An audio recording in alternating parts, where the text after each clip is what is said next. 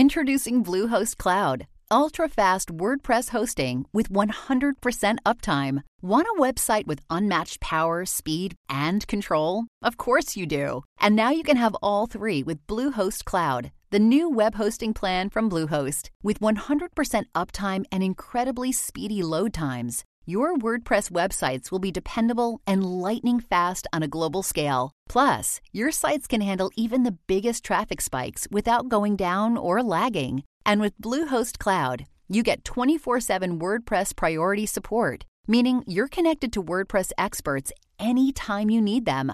Not to mention, you automatically get daily backups and world-class security. So, what are you waiting for? Get Bluehost Cloud today by visiting Bluehost.com. That's Bluehost.com.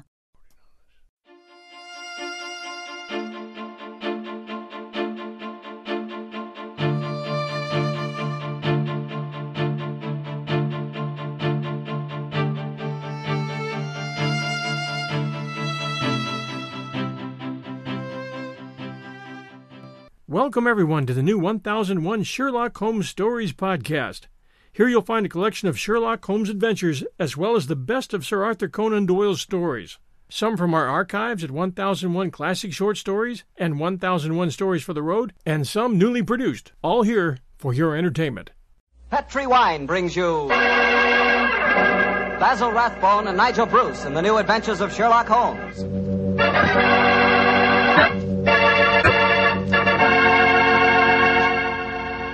The Petri family, the family that took time to bring you good wine, invites you to listen to Dr. Watson tell us another exciting adventure he shared with his old friend, that master detective, Sherlock Holmes. Oh, and say, I'd like to tell you about something myself. I'd like to tell you about the wine that more Americans prefer than any other wine. That wine is port. And if you want to know why port is such a favorite, just pour yourself a glass of wonderful Petri California port. Look at that Petri port. Look at its glowing, deep red color. And sample that aroma. It'll remind you of a walk through a dew-covered vineyard. And now taste that Petri port. Boy, you've got something. Petri port is one of the most delicious wines ever poured from a bottle. Right then and there, Petri port will become your favorite wine. I'm confident of that. And I'm sure you'll want to serve Petri port to your friends, too. After dinner or any time they drop in for a visit. And remember, you can serve Petri port proudly. Because those letters, P-E-T-R-I, spell the proudest name in the history of American wines. Petri. Petri wine.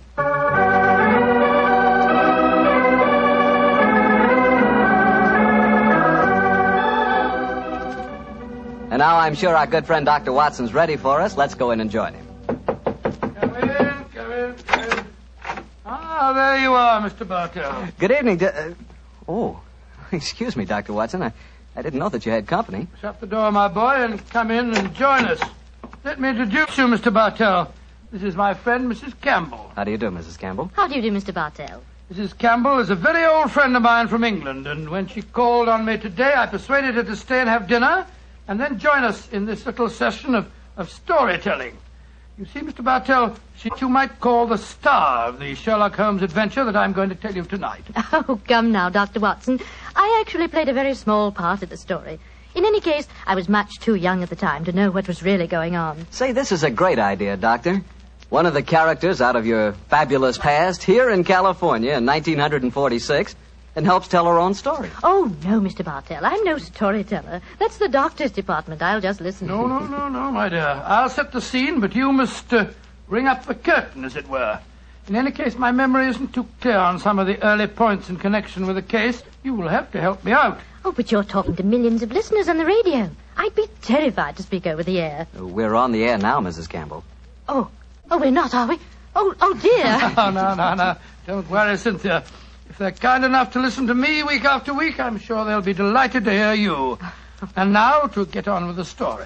The title, The Adventure of the Living Doll. The setting, the Sussex Downs, near the bee farm to which Sherlock Holmes retired. The period, 1910. And now, Cynthia, my dear, the curtain's going up, and the first scene belongs to you. Supposing you set it for us. Well, I'll try. We were living on the Sussex Downs also, Mr. Bartell, at that time. My name was then Cynthia Browning. My father, Arthur Browning, had been dead for some years, but my mother kept up the estate with a manager, a Mr. Hugh Tanner. I was away at school most of the year, of course, but the happiest times of my childhood were spent during those long summer months in Sussex. I lived in a small world, knowing only a few people and loving all of them, or almost all. First of all, there was Mother herself. She was the most beautiful woman in the world, and the sweetest. I remember she gave me a puppy on my 12th birthday. His name was Dusty, and he was so sweet. I talked to Mother about him one day. I must have sounded terribly young. Mommy, darling, I do love Dusty. Very, very much. He's a lovely puppy, and you gave him to me. You love him, Cynthia. I know that. But I've been feeding him. That's your job, darling. It's good for grown-up people to have responsibility. Oh, Mommy, I'll feed him. Of course I will. I'll feed him so full, he'll hurt. Then there was the estate manager, Hugh Tanner, such a pleasant man, and so willing to tell a 12-year-old all the things that a 12-year-old has to know or die. But, Mr. Tanner, why did you have to shoot the horse? He'd only broken his leg. Cynthia, horses aren't like human beings. Their legs won't mend. Now think of a horse that couldn't frisk and run and gallop across the downs. We're actually being kind to him. Honest we are, Cynthia. And then there was Frank King, the painter who lived on the downs. He taught me to open my eyes and really see things. No, Cynthia. That sunset isn't red. It's gold and rust. And the water, child, look at it. It's almost rose in this light. Rose flecked with cobwebs of eggshell blue. Cynthia, darling, a sunset's never just one color. Do try and remember that, won't you? And then there was Mr. Pound from the city. I gathered that he was terribly rich, and he wanted to marry Mother. But he certainly didn't understand little girls. Cynthia, I'm going to give you £50 for being a very good little girl. Now, tell me, what will you do with it? I'll buy something for Mommy. Oh, no, my dear. This is your own money. You put it in the savings account at the post office, and it'll make more money for you. Always remember, my dear, take care of the pennies, and the pounds will take care of themselves. Then there was the wonderful wise woman who knew all the things that aren't in books. Always remember, my bunny, that it's good luck to touch the hump of a hunchback.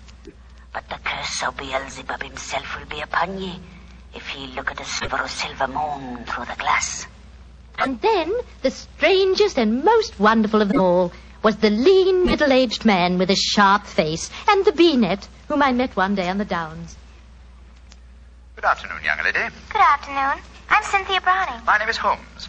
Sherlock Holmes. Why are you carrying that net? You looking for butterflies? Oh, no, Cynthia. I'm a bee farmer. Bee farmer? Oh, that sounds funny.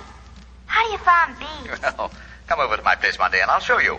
I say, that's a beautiful doll you're carrying. It isn't a doll. It's my mascot. It was given to me by Frank King, the painter. He made it for me.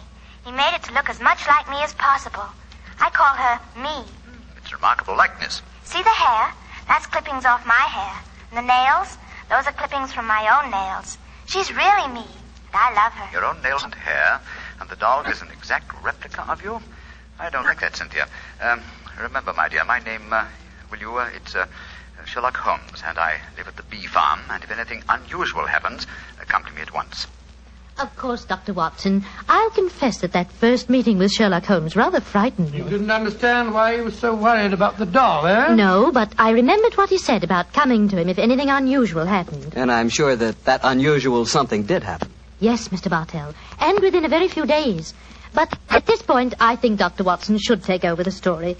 It's where he and Mr. Holmes really entered into it. Oh, very well. As I mentioned earlier, Mr. Bartell, I was staying with Holmes. Late in the afternoon, as I remember, that you ran over to the bee farm where I first met you, Cynthia. A few moments before you arrived, Holmes and I, each of us with a cup of tea in our hands, were seated on the veranda, gazing out across the downs and discussing the mutability of human affairs. It's strange, Watson, that after a lifetime devoted to the more flamboyant aspects of everyday life, that now, in what is the fast approaching twilight of my days, I find that peace and companionship in the exact and predictable behavior of bees. I wonder what Moriarty would have thought. Oh, you're talking as if you're an old dodder of 90. You say what you like, but I don't think that you'll ever really be happy in retirement. You miss the danger, the excitement of the chase, the The public acclaim. What are you talking about? My work was never for the public. What did the public, the great unobservant public, who could hardly tell a weaver by his tooth or a typesetter by his left thumb, care about the finer shades of analysis or deduction? In any case, Watson, I chose a happy time to sink into oblivion. In comparatively recent years, the criminal seems to have lost all his originality and enterprise. My own little practice when I gave it up seemed to be in danger of developing into an agency for recovering lost lead pencils or giving advice to young ladies from boarding schools. Oh, talking of young ladies, who's this little girl running up your driveway? Oh, great Scott, it's little Cynthia Browning. Oh, and who's she? Oh, a charming young neighbor of mine. Hello, Cynthia. Hello, Mr. Holmes. You've come to see how I farm bees, haven't you? No, Mr. Holmes. You told me to come to you. Something unusual happened. It has. Something that's frightened me. Well, now, sit down, my dear. This is my old friend, Dr. Watson. Oh, how do you do, Cynthia? How do you do? Now, Cynthia, dear, what has frightened you? It's my mascot. My me. Look, somebody stabbed her through the heart. Great Scott, a doll that's an exact replica of her, with a penknife thrust into it. Good gracious me. When did you find your mascot like this? Just after tea. Mommy had some gentlemen calling on her, and afterwards I went up to my room and found poor me on the bed. I remembered what you told me about anything unusual, and so I came over here as fast as I could. Yes, I'm glad that you did, Cynthia. But did you tell your mother where you'd gone with her? No, I didn't. She was still talking to the gentleman. Well, she'll worry about you when she discovers your disappearance. No, don't worry, Watson. I shall go over and talk to her at once. Cynthia, my dear. Yes, Mr. Holmes? Who were the gentlemen calling on your mother? Well, there was Mr. Tanner. Yes. He's the man who looks after the estate for Mummy. Mm-hmm. Mr. King, the painter. Mr. King is the man who made this doll, eh? Now, who else was there? Mr. Pound. He's a businessman from London that's staying with Mummy. And they were all present in your house when you found the mascot lying on the bed? Yes, Mr. Holmes. Watson, old chap. Yes, sir? I'm going over to see Cynthia's mother at once. I want Cynthia to stay here with you. Guard her, old chap, as you would your life.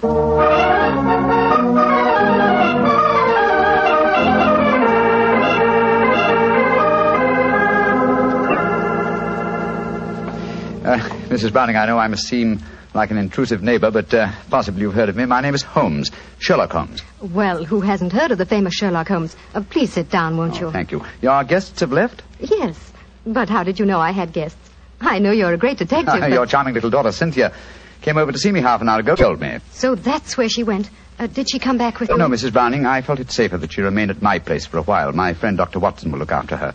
I'm afraid she may be in danger. In danger? Mr. Holmes, what makes you say that? You know your daughter's doll, the one fashioned in her own likeness and with her own hair and nails? Of course. Frank King made it for her. While you were at tea this afternoon, your daughter found the doll lying on her bed with a penknife stuck through its heart. That's very peculiar.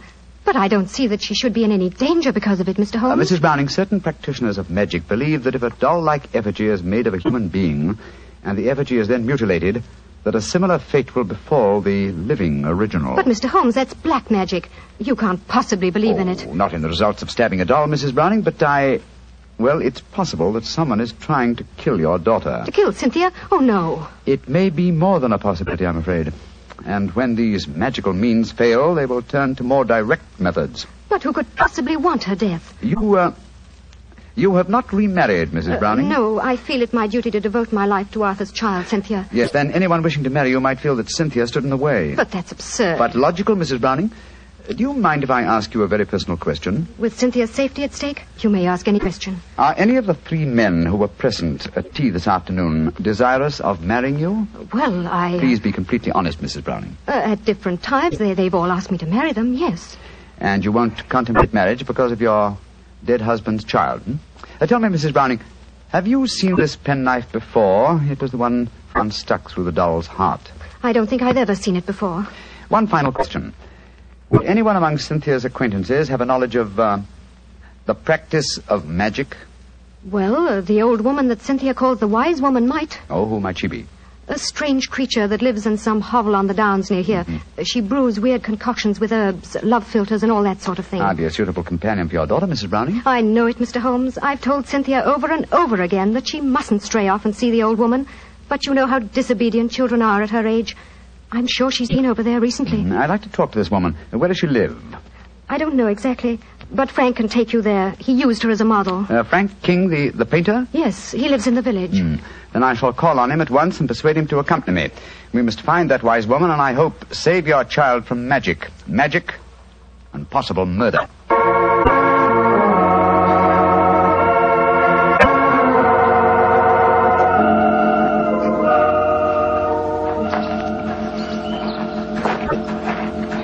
Much further, Mr. King? Only a few more yards, Mr. Holmes.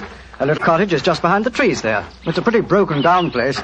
Poor old girl has only a few pennies to her name, I imagine. Mrs. Browning was telling me that you used this old woman as a model. Yes, she was a fascinating subject. I painted her. She was mixing up some devil's concoction of herbs and spices. I had her standing over a smoking cauldron with the firelight playing on her. It was quite effective. Yes, it must have been. The subject of witchcraft appeals to you, Mr. King?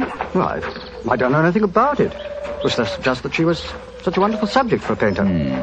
Here we are. I'll knock on the door.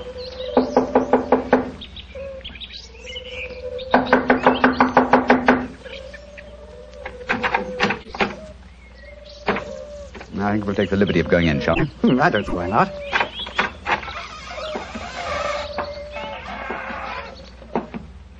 Shh. What is it? Listen. It came from that room. Someone is here. Come on. Look at her. Look at her head. Poor devil. Yes, she's still alive. She isn't long for this world. Can you hear me? Here, let me lift you up a little. Can you understand what I'm saying? Tell me, who was it that did this to you? She's too far gone to speak. Got a piece of paper and a pencil? Yes. Wait a minute. Here you are. Thanks. Now, can you write the name of the man who did this to you? She's pushing the pencil away. I don't suppose she knows how to write. She's trying to show you something, Mr. Holmes. She's trying to crawl over to the wall. Yes. Here, let me help you. This will be a hiding place of some kind. Look. She's taking a brick out of the wall. What is it? Great Scott! Money. A veritable jackdaw's nest of pennies.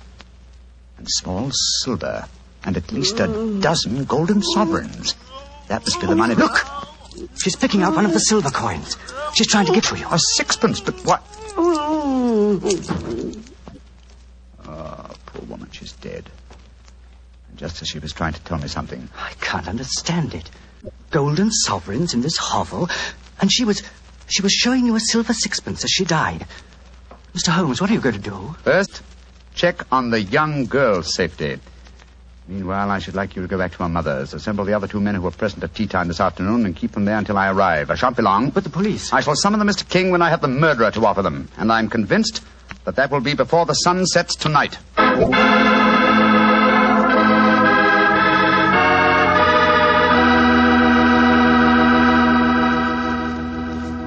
We'll hear the rest of Dr. Watson's story in just a second.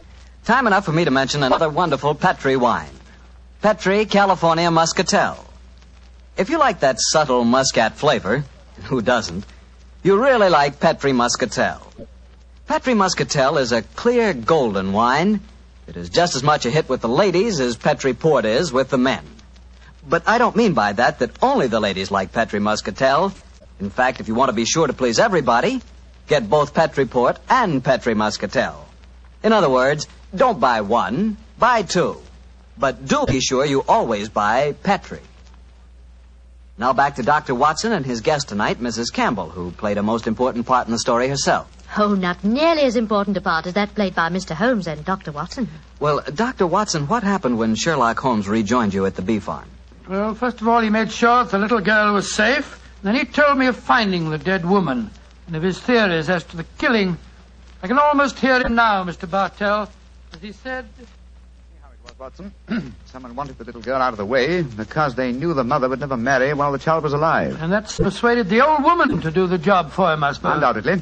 And she, believing in the powers of black magic, mutilated the doll, firmly convinced that in so doing she was destroying the young girl it was fashioned after. And then, I suppose, when the potential murderer discovered the woman was merely indulging in stupid folklore, he killed her, realizing she was only a hindrance to him, and with her knowledge of the plan, a dangerous hindrance. Exactly, my dear fellow. But how do you suppose we account for the hoard of money? Golden sovereigns, don't forget, that we found in the hovel. Well, no doubt it was a sum that she was already being paid for the murder that she was going to commit. As she died, she tried to give me the clue to her murderer by selecting certain coin. Now, in her possession she had gold, silver, and copper. She chose a silver coin. And yet I can't see its significance, I must confess. Well, at the moment, possibly not. And yet, before the evening's over, I bet you that... What did you say, Watson? I said before the evening's over, I bet you... Thank you, old fellow. That's the clue. You bet me. What on earth are you talking about, Holmes? I was just saying... You've just given me the answer to the whole problem, Watson. What? I'm much obliged to you. Stay here, will you, old chap? And look after Cynthia a little while longer. Within a very short time, I shall have her intended destroyer under lock and key.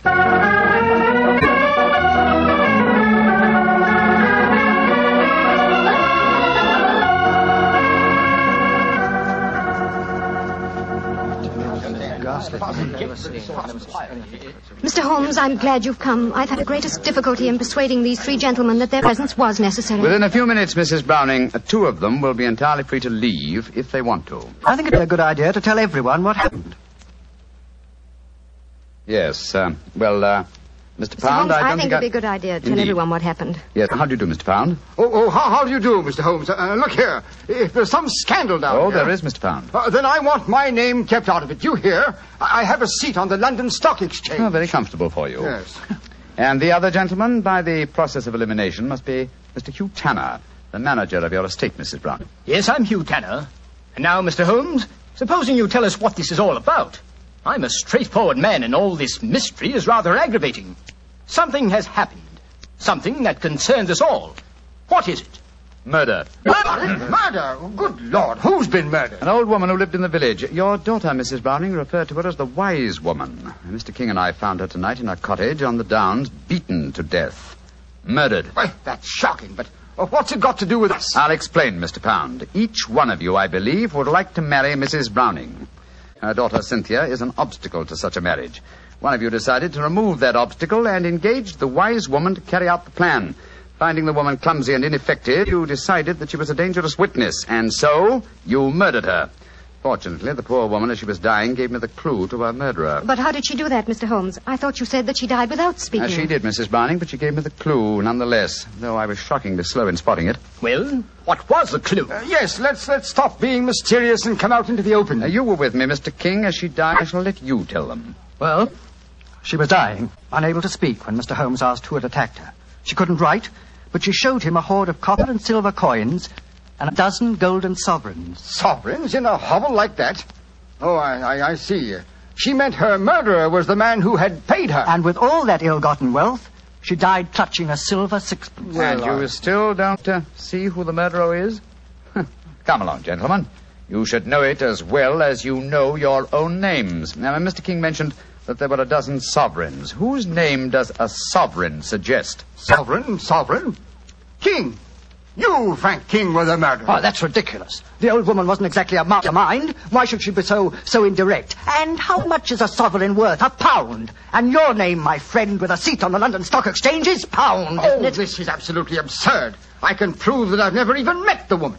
Well, what is the answer, Mr. Holmes? I'm sure that you know it. The answer is obvious, Mrs. Browning, though I'm ashamed to say that a chance remark of Dr. Watson's gave me the clue. Oh, now look here. Stop beating about the bush, Holmes. What is the answer? A very simple one, Mr. Pound. With 12 golden sovereigns at hand, sovereigns that would suggest either the name of King or Pound, what coin did the dying woman select? A sixpence. Exactly. A humble silver sixpence. And what is the common slang word for a sixpence? A tanner. Precisely.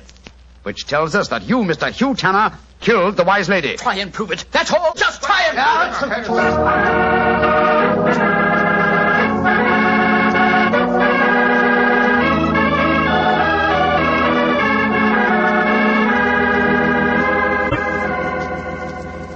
Holmes, what happened? I found the murderer, old chap. Thanks to you. What do you mean, thanks to me? Well, I was thinking of a sixpence, the coin the dead woman clutched in her hand, as sixpence.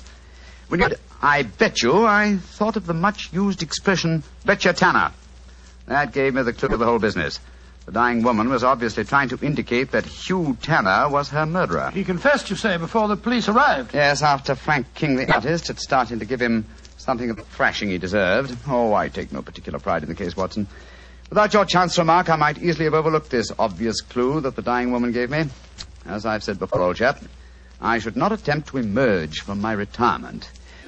Yes. It's obvious that my reflexes are shockingly slow. Rubbish. The police would never have solved it. Oh, my dear Watson, when you compare me with the police, I realize that my retirement should be permanent. By the way, where is Cynthia? Well, I arranged with your housekeeper for her to have an early supper. Some kippers, a poached egg or two, a piece of that treacle tart we had last night, and a pot of tea. Oh, for a 12-year-old girl, my dear Watson, this is an occasion when I might accuse you of being a potential murderer. Oh, come now, Holmes, you know perfectly well... Here she comes now. Hello, Cynthia. Did you enjoy your supper? It was lovely. Thank you, Mr. Holmes.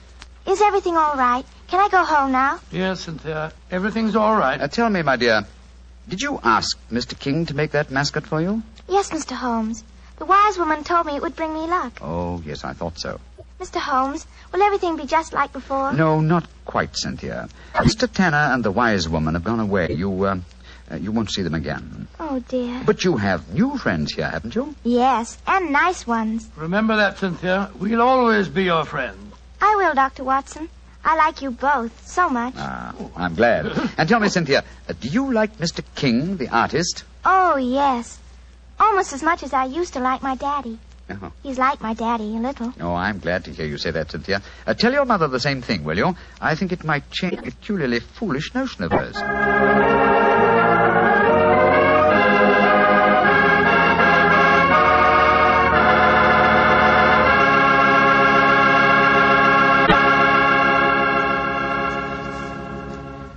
Well, Dr. Watson and Mrs. Campbell, that was a really different kind of story. I'm sure glad you were here tonight, Mrs. Campbell. Tell me, has Dr. Watson changed much since you last saw him? Well, yes. I think he's grown handsomer. No. And what about Mrs. Campbell, Doctor? Has she changed? Well, she's more grown up than the last time I saw her, but she hasn't changed much in one respect. What's that, Doctor? Your appetite, my dear. Oh. I remember how Holmes was amazed at the amount you ate when you were a child, but you certainly ate just as hearty a dinner this evening. Well, that was your fault, Doctor. Your dinner was too good. Oh, Cynthia, don't talk about the wine. Well, why shouldn't I talk about the wine? It was wonderful. Sure it was. It was Petri wine, that's why. You see? Now you got him started. And Mrs. Campbell, Petri wine is always good wine. That's because the Petri family has been making wine for generations.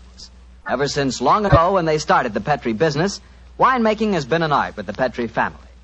It's a tradition, a heritage that they've handed on down from father to son, from father to son. Believe me, when it comes to turning luscious, sun-ripened California grapes into fragrant, delicious wine, well, you can bet your last dollar that the Petri family really knows how. No matter what type wine you prefer, for any occasion, you just can't miss with a Petri wine, because Petri took time to bring you good wine. Well, Dr. Watson, what new Sherlock Holmes adventure are you planning to tell us next week? Well, as next week as St. Patrick's Day is about 6 days away, Mr. Bartell, I thought next week that I'd tell you a rather unusual story that took place in Ireland at the turn of the century. It concerns the famous ceremony of kissing Blarney Stone, St. Patrick's Night Revel, and an old Irish ballad that led directly to one of the most devilish murders that Sherlock Holmes and I ever encountered.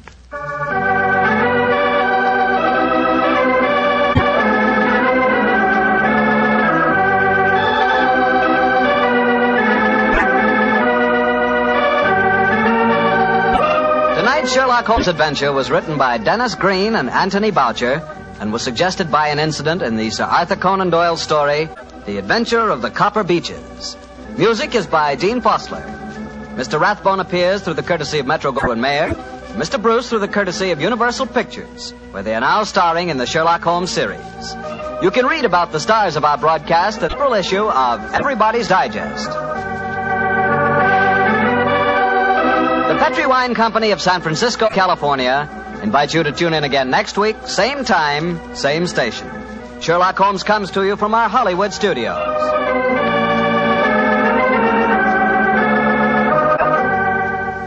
This is Harry Bartell saying goodnight for the Petri family.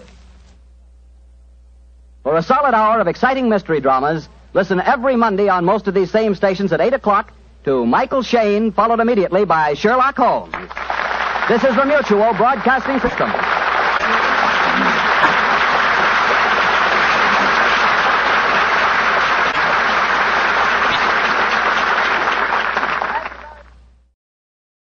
Sick of being upsold at gyms? My guy, you're currently a base member? For $90 more, I can upgrade you to our Shred membership. For $130 more, you'll be a Swole member. And for just $300 more, you'll reach Sweat Platinum. At Planet Fitness, you'll get energy without the upsell. Never pushy, always free fitness training and equipment for every workout. It's fitness that fits your budget. Join Planet Fitness for just $1 down and $10 a month. Cancel anytime. Deal ends Friday, May 10th. See Home Club for details. Petri Wine brings you Basil Rathbone and Nigel Bruce in the new adventures of Sherlock Holmes.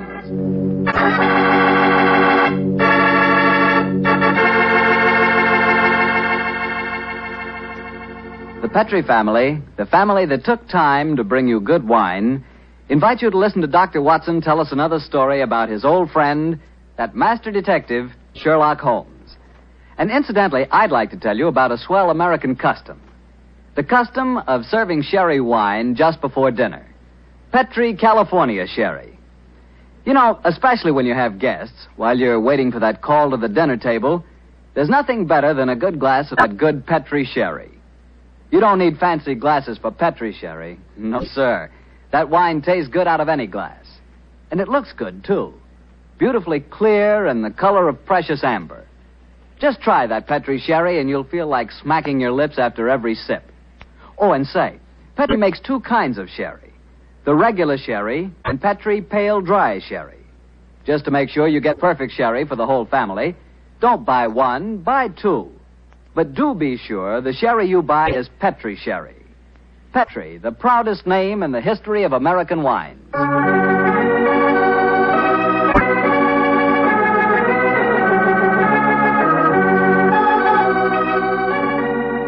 Now I'm sure our good friend Dr. Watson's ready for us. Let's go in and join him. Come in. Oh, there you are, Mr. Bartell. Good evening, Doctor.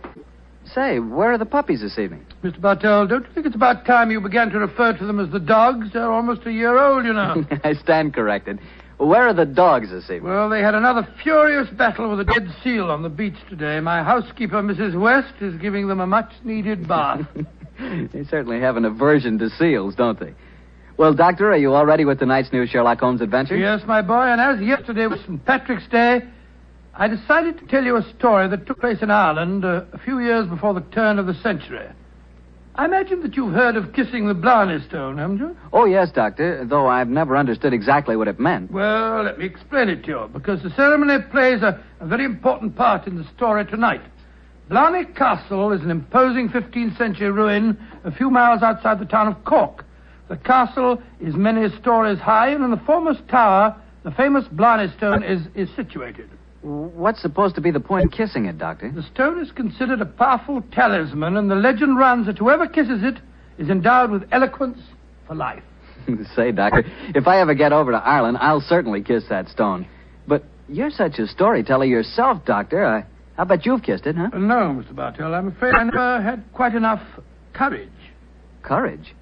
Ooh, why does it need courage, Doctor? Well, because the Blarney Stone is set in a most inaccessible position on the outside wall. To kiss it, it is customary to lower the candidate for eloquence over the rampart, head foremost, with a friend hanging onto his heels. From the top of a castle? It does sound dangerous, Doctor. Oh, it was, my boy, so much so that in recent years a great row of iron spikes was put round the parapet to prevent an accident. Though, of course, at the time tonight's story took place, there was no such guard. And I have a feeling that an accident did take place, Doctor? No, Mr. Bartell, let me tell you the story from the beginning. Sherlock Holmes and I were staying in the city of Cork, where the great man had just solved the singular affair which the local press had referred to as the Leprechaun Murders. A few days before our departure for England, we paid a visit to Blarney Castle. I must confess that I had a certain desire to test the miraculous powers attributed to the Blarney Stone. I very soon changed my mind, however, as Holmes and I stood there, high on the turrets of Blarney Castle, and watched a terrified shade being hauled up by his ankles and yelling at the top of his voice. Pull me up! Pull me up quickly! I think I'm going to faint! Great Scott, I had no idea that kissing the Blarney Stone was such a hazardous proceeding, huh? Yes. It would seem that eloquence could be more easily obtained than by hanging suspended by one's ankles from a battlement with 100-foot drop below and a piece of stone? Oh, I'll never do that again. Oh, I'll never. I must say, I don't blame the fuller. And yet, my dear chap, on our way over here, you expressed a sneaking desire to kiss the stone yourself. I'll be very happy to hold your ankles if you want to try the experiment. No, thank you. After witnessing the ceremony, I've changed my mind. Then I suggest we make our way back downstairs. I don't think there's much more to be seen up here. Very well. By the way, Holmes, do you know the origin of the superstition regarding the Blarney stone? Yes, I do, old chap. The stone was, the stone dates back to the middle of the 15th century. A certain Cormac McCarthy, called the Strong, a descendant of the ancient kings of Munster and builder of this castle, chanced one day to save an old woman from drowning. In her gratitude, she offered Cormac a golden tongue, which would have the power to influence men and women, friends and foes, as he willed. She told him to mount the battlement, kiss a certain stone in the wall 5 feet below the gallery running round the top. He followed directions and obtained all the fluent persuasiveness she had promised. And I suppose the story spread, and the Blarney stone has been a magnet to pilgrims ever since. Yeah, a pleasant legend. Holmes. Yes, old chap? Tomorrow's St. Patrick's Day. I bet there'll be quite a bit of excitement in the village tonight. Don't you think it'd be rather fun to pay a visit to one of the local inns? Splendid idea, old chap. Our rather arduous work here in Ireland is concluded, and I think we're more than entitled to a little gaiety.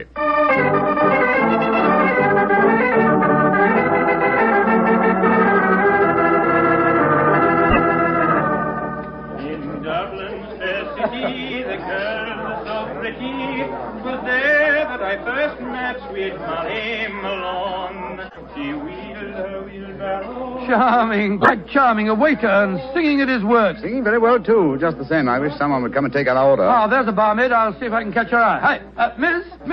Would you gentlemen be after wanting something? Yes, my dear. My friend and I would like a little refreshment, and what would you suggest? What would I suggest, Your Honor? Oh, begorra. There's but one drink a gentleman like yourself should be after pouring down you, and that's the cream of Connemara.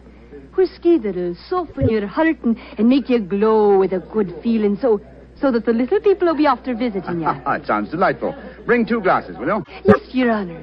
Yes, Your Honor.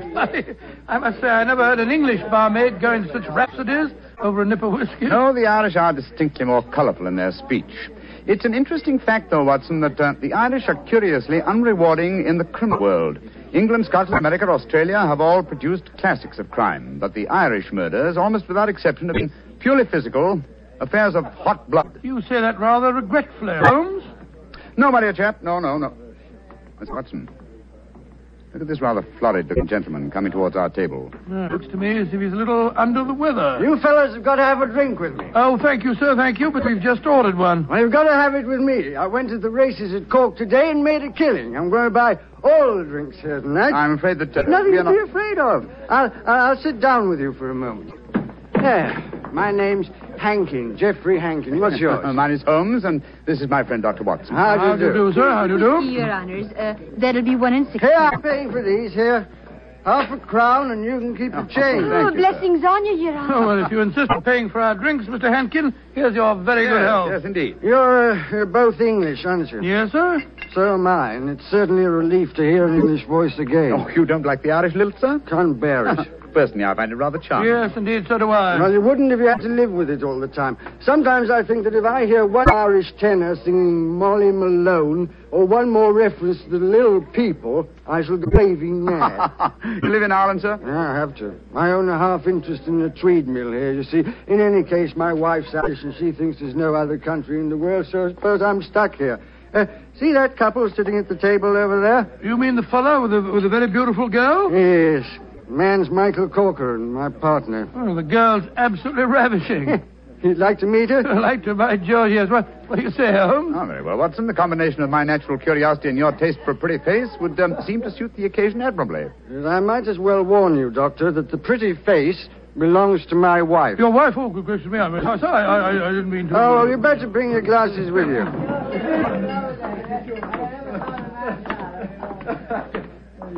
Molly, my dear, I want you to meet 2 English friends of mine, Mr. Holmes and Dr. Watson. How do you do? How do you do, Mr. Holmes, Dr. Watson? Won't you sit down and join us? And this is my partner, Michael Corcoran. How do you do, Mr. Corcoran? How do you do, sir? I'm glad to meet you.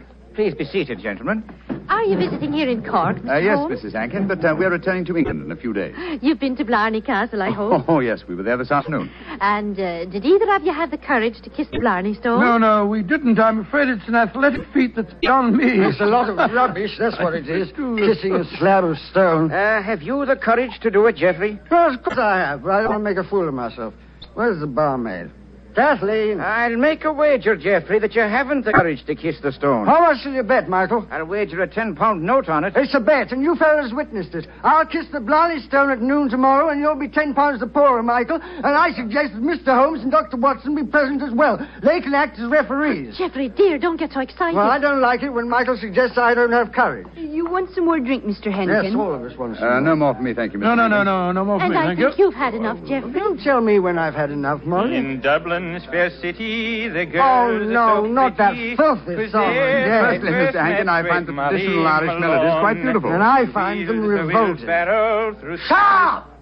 Geoffrey, quiet. Would Your Honor be wanting me to sing another song? My honor would like you to shut up that filthy caterwaul. Really, sir, really, I call Geoffrey. that most uncalled. Sean, please go on with your singing. In Dublin's fair city. You heard me, you great bog-trotting gaffoon. I said shut up, and I meant shut up!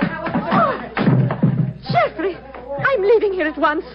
Michael, please to take me home. It'll be my pleasure, Molly. You're an ugly man, Mr. Henkin. Knocking down poor Sean when he was singing just like a bird. Oh, the devil with him, and all of you. No Irishman will be after forgiving you for this night's work. No, not the little people of old Ireland either. You've made more enemies, Mr. Henkin, than you'll ever see. But you'll be knowing they're there. Fiddlesticks, you can't frighten me with your stupid Irish superstition. Well, bless my soul, that was a charming little party, I must say. Englishmen like Hankin are a disgrace to their country. Fortunately, they're not representative, though. Yes, I must say I hate to have a curse put on me like that barmaid laid on him. Watson. Yes? Did you see the glances which Mr. Hankin's partner and his wife exchanged as the brawl started? There was more menace to him in those glances than in all the threats of all the little people in Ireland. Yes. I thought that there was something between them. I say, Holmes, that bet about Hankin kissing the Blarney Stone at noon tomorrow, do you suppose... I suppose nothing, old fellow. But there are forces at work here that I don't like. I think, Watson, that you and I will be at the Blarney Stone at noon tomorrow. It's possible that the bet made tonight is all part of a definite plan, and I have a feeling that the bet is still on.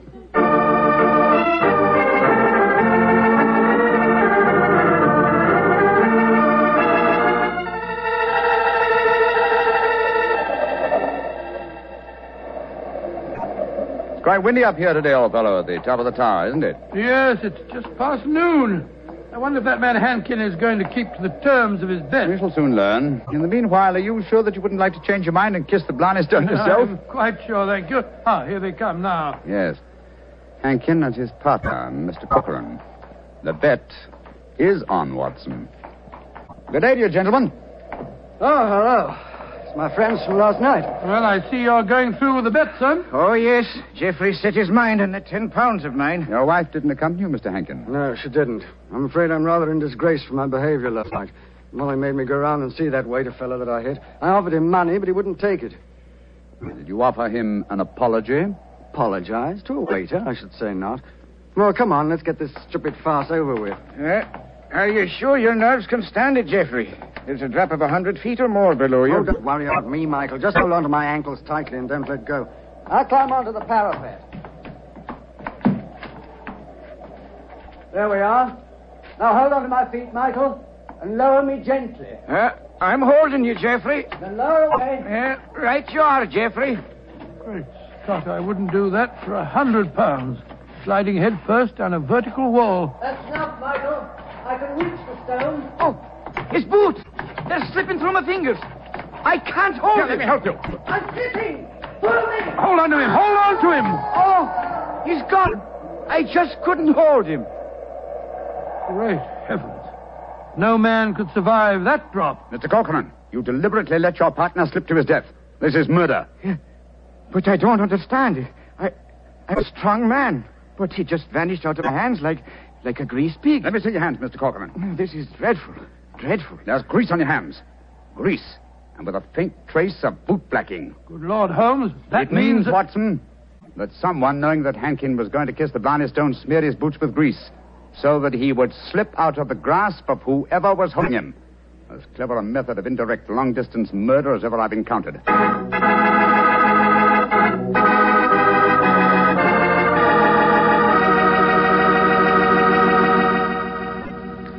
You'll hear the remainder of Dr. Watson's story in just a second, so I'm going to remind you that Petri California Sherry is not only wonderful before dinner, but it's good almost any time. If you had to choose just one wine for almost any occasion, that wine would be Petri Sherry. Petri Sherry is a perfect wine to serve in the afternoon or in the evening. It's good before dinner, yes, but it's swell after dinner, too. In fact, with a bottle of Petri Sherry on your shelf, you've got practically a small-sized wine cellar. So get a bottle of Petri Sherry soon. And remember, you can't miss with any wine that has the letters Petri on the label, because all Petri wine is good wine. Well, Dr. Watson, this is quite a story you're telling us tonight. What happened next? I suppose you went down into the castle grounds and looked for the dead man's body? Well, we tried to, Mr. Bartell, but the authorities were curiously uncooperative. They refused to let us search, insisting that the police be called first. And so, Mr. Bartell, half an hour after the tragedy, Holmes and I found ourselves standing in a tiny police station as we told the story to the local sergeant. Sure the saints be praised, Mr. Holmes. 'Tis a terrible story you've told me. Tomorrow I'll be after arresting Sean O'Flaherty. Sean O'Flaherty?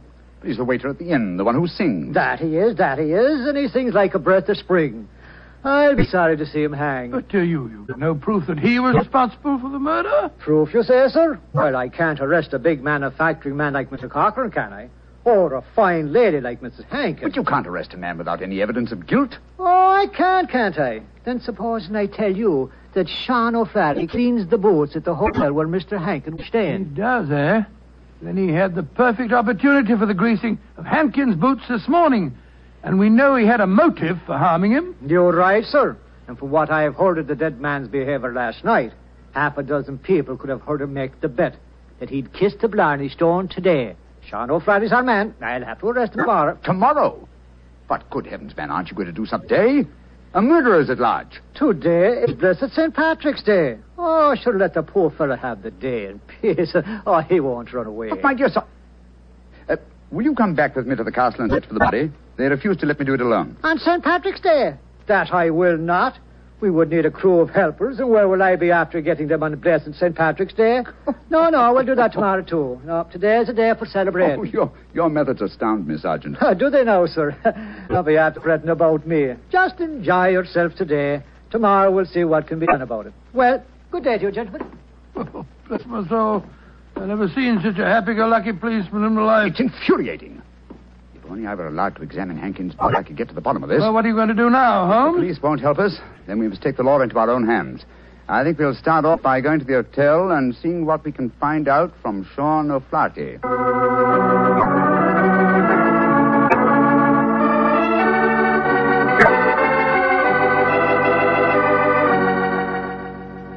I was going to Ballynewer a day, I well remember, for to view the lads and lasses on the 5th day of November with a murring do a day and a murring a do a daddy. Oh, your honors would be after speaking to me, Sean O'Flaherty, perhaps? Yes, Sean. Did you know that Mr. Hankin, the man who struck you last night, was dead? Dead? Well, if ever a man deserved to be beneath the sod, 'twas Geoffrey Hankin himself. A mean, ugly man. The saints be praised that he's gone. How did he die, sir? He was murdered. Murdered? Well, bedad, I'm not surprised to hear it. Who murdered him, sir? At the moment, the police seem to think that you are the culprit. Myself? Well, how would I be after murdering the man, sir, when I don't even know how he died? He died when he fell from the top of Blarney Castle as he was trying to kiss the stone. He fell because Mr. Cochran, his partner, couldn't hold on to his feet. His boots had been greased. And we know that you have been cleaning his boots, Sean. That I have, sir. I cleaned them this very morning. But I put no grease on them, if that's what you'd be after suggesting. I'm suggesting nothing. I'm trying to establish a few facts. Do you know Kathleen, the barmaid? Oh, and why shouldn't I know her, sir? She could be me wife before the winter sets in. She pronounced a curse on the dead man last night, just after he had knocked you down. It's possible that she may... Here she comes, huh? Sean, my darling, what are the fine gentlemen doing here? Oh, Kathleen. They've come to ask me questions about the death of Mr. Hankin. He fell off Blarney Castle today and got himself murdered, they say. The saints be praised. But what has that to do with you, my darling? Well, the gentlemen tell me that the village police think that I might have greased his boots so that he slipped to his death. The village police is as stupid as my father's big sow. If Mr. Henkin fell to his death today because his boots were greased, I can tell you who did it. And who? The little people. I warned Mr. Henkin last night that the little people would be after him. He insulted the Irish. Oh, come, my dear. You don't seriously expect us to believe in the little people? And why not, Your Honor? We have them here. Oh, there are those that say the fairies all be dead, but I know different. I've seen them. When I was a slip of a girl, close to where I lived, there was a rat. That's a fort, you know. And the rat was a fairy's fort. We never dared touch it with a spade or crown a tree growing on it or carry away a stone. We'd put our ear to the ground at night and we could hear the fairy music rising up from under the ground. Ah, they're gentle people. Most of the time. But they'd grease the boots of a man like Mr. Henkin if they didn't like them. That they would, Your Honor. Holmes, I'm certain that we're wasting our time here. I feel so, Watson. You get the whole thing turned on the greasing of those boots. If only I could have the boots in my hands. If only I could make laboratory tests. But until that dolt of a police... But of course! I have it, Watson. You have what, Holmes? The answer, I hope. Get hold of Mrs. Hankin and Mr. Corcoran. Have them meet me in the Blarney Stone Tower in half an hour. And you, where are you going? To the police station to try and convince the sergeant that even though St. Patrick's Day, it's his duty to help me trap a murderer.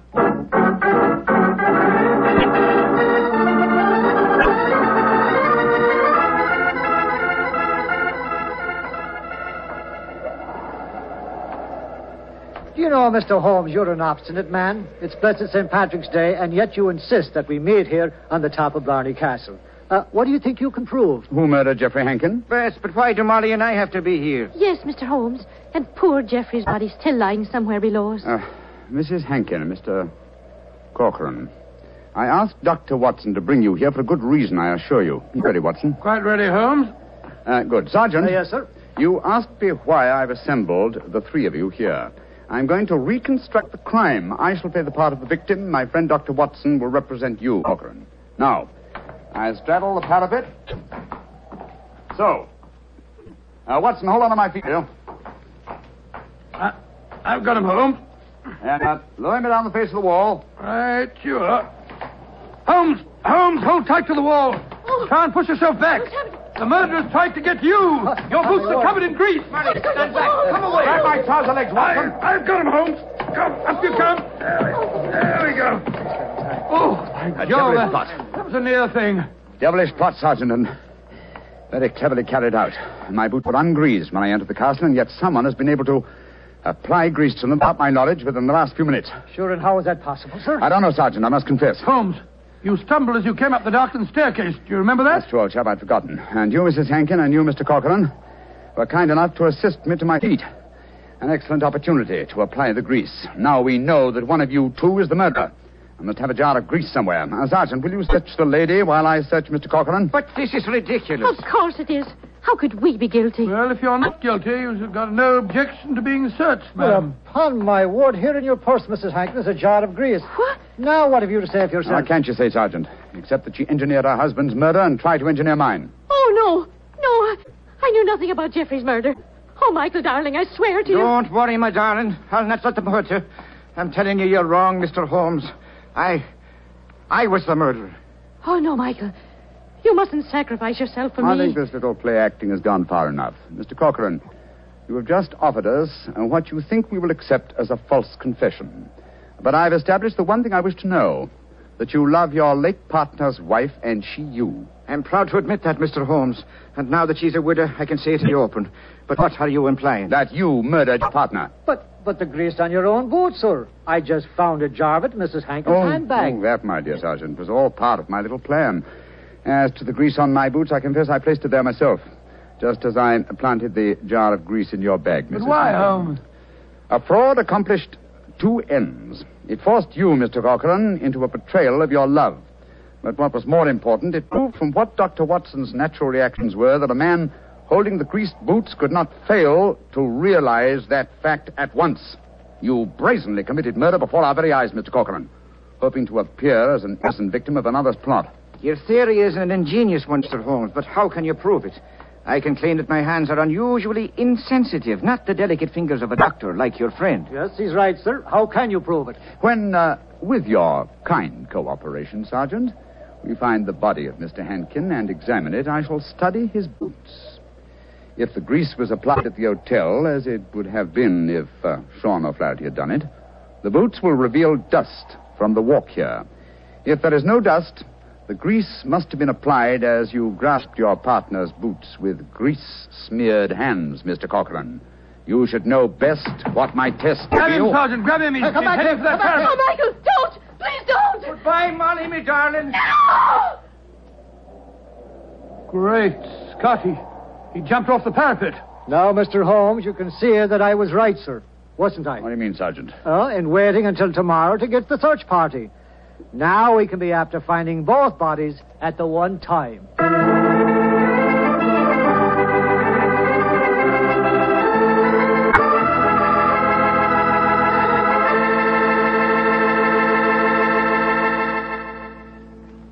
Well, Doctor, that was really an unusual story. Even now I get a bit of a shudder when I think of that afternoon at the castle. I don't blame you. Doctor, you know something? Earlier this evening, I said that if I ever got to Ireland, I'd certainly want to kiss the Blarney stone, remember? Yeah? Well, I've changed my mind. I'd no more want to hang by my heels, kiss that stone than... Well, just let's forget it. But, my boy, don't forget, if you kiss that stone, you get the gift of eloquence. You'd be the most convincing fellow in the world. So? So, well, whenever you talked about Petri wine, you'd really do people a favor because they wouldn't be able to resist trying it. Oh, talking about Petri wine isn't important, Doctor. The best way to determine just how good Petri wine really is to taste it. One sip and there's all the proof you need. That's because the Petri family has developed the art of winemaking to a truly fine point. They've been making wine for generations. And all the things the Petri family knows about turning luscious, sun-ripened grapes into fragrant, delicious wine have been handed on down in the family from father to son, from father to son. That's why whenever you want a swell wine, for any occasion, you can't go wrong with a Petri wine, because Petri took time to bring you good wine. Well, Dr. Watson, what new Sherlock Holmes story are you planning to tell us next week? Well, now, let me see. Next week, Mr. Bartell, I'm going to tell you a story in which that arch-criminal Professor Moriarty played a most important part. It deals with the theft of a famous painting, of a strange night that Sherlock Holmes and I spent trapped in the interior of a giant metal vault, and of mysterious bloodstains in an empty room.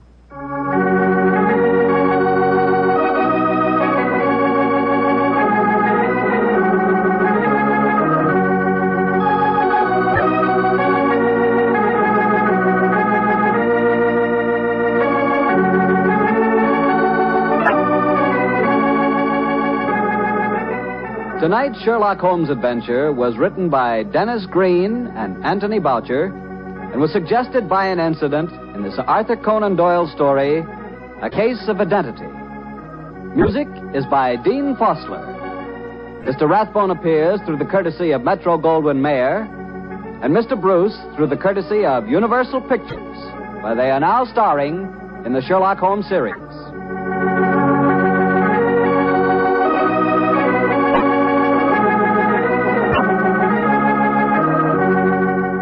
The Petri Wine Company of San Francisco, California, invites you to tune in again next week, same time, same station. Sherlock Holmes comes to you from our Hollywood studios.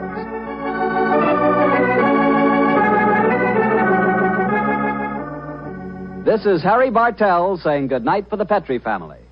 For a solid hour of exciting mystery dramas, listen every Monday on most of these same stations at 8 o'clock to Bulldog Drummond, followed immediately by Sherlock Holmes. This is the Mutual Broadcasting System.